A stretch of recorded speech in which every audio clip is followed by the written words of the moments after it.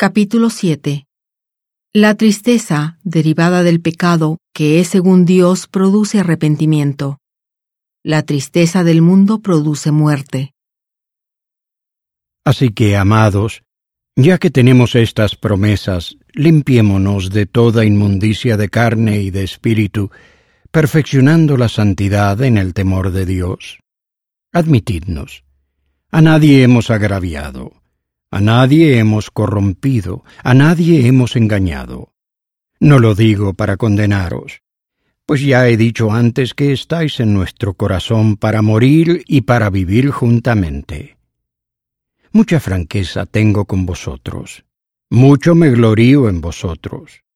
Lleno estoy de consuelo, sobreabundo de gozo en todas nuestras tribulaciones, porque cuando vinimos a Macedonia, ningún reposo tuvo nuestro cuerpo, sino que en todo fuimos atribulados.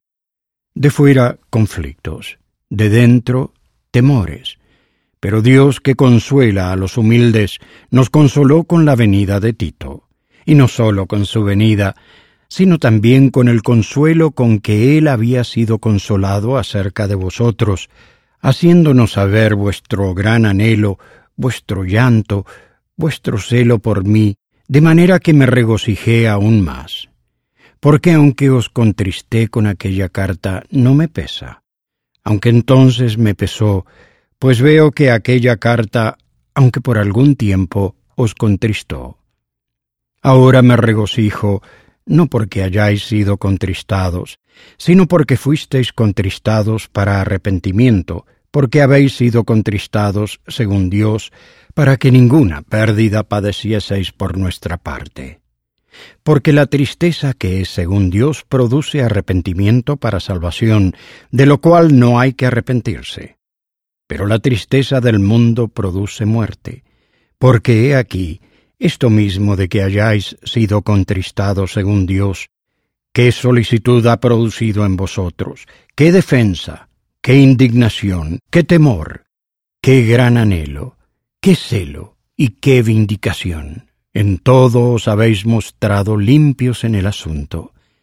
Así que, aunque os escribí, no fue por causa del que cometió el agravio, ni por causa del que lo padeció, sino para que os fuese evidente nuestra solicitud que tenemos por vosotros delante de Dios.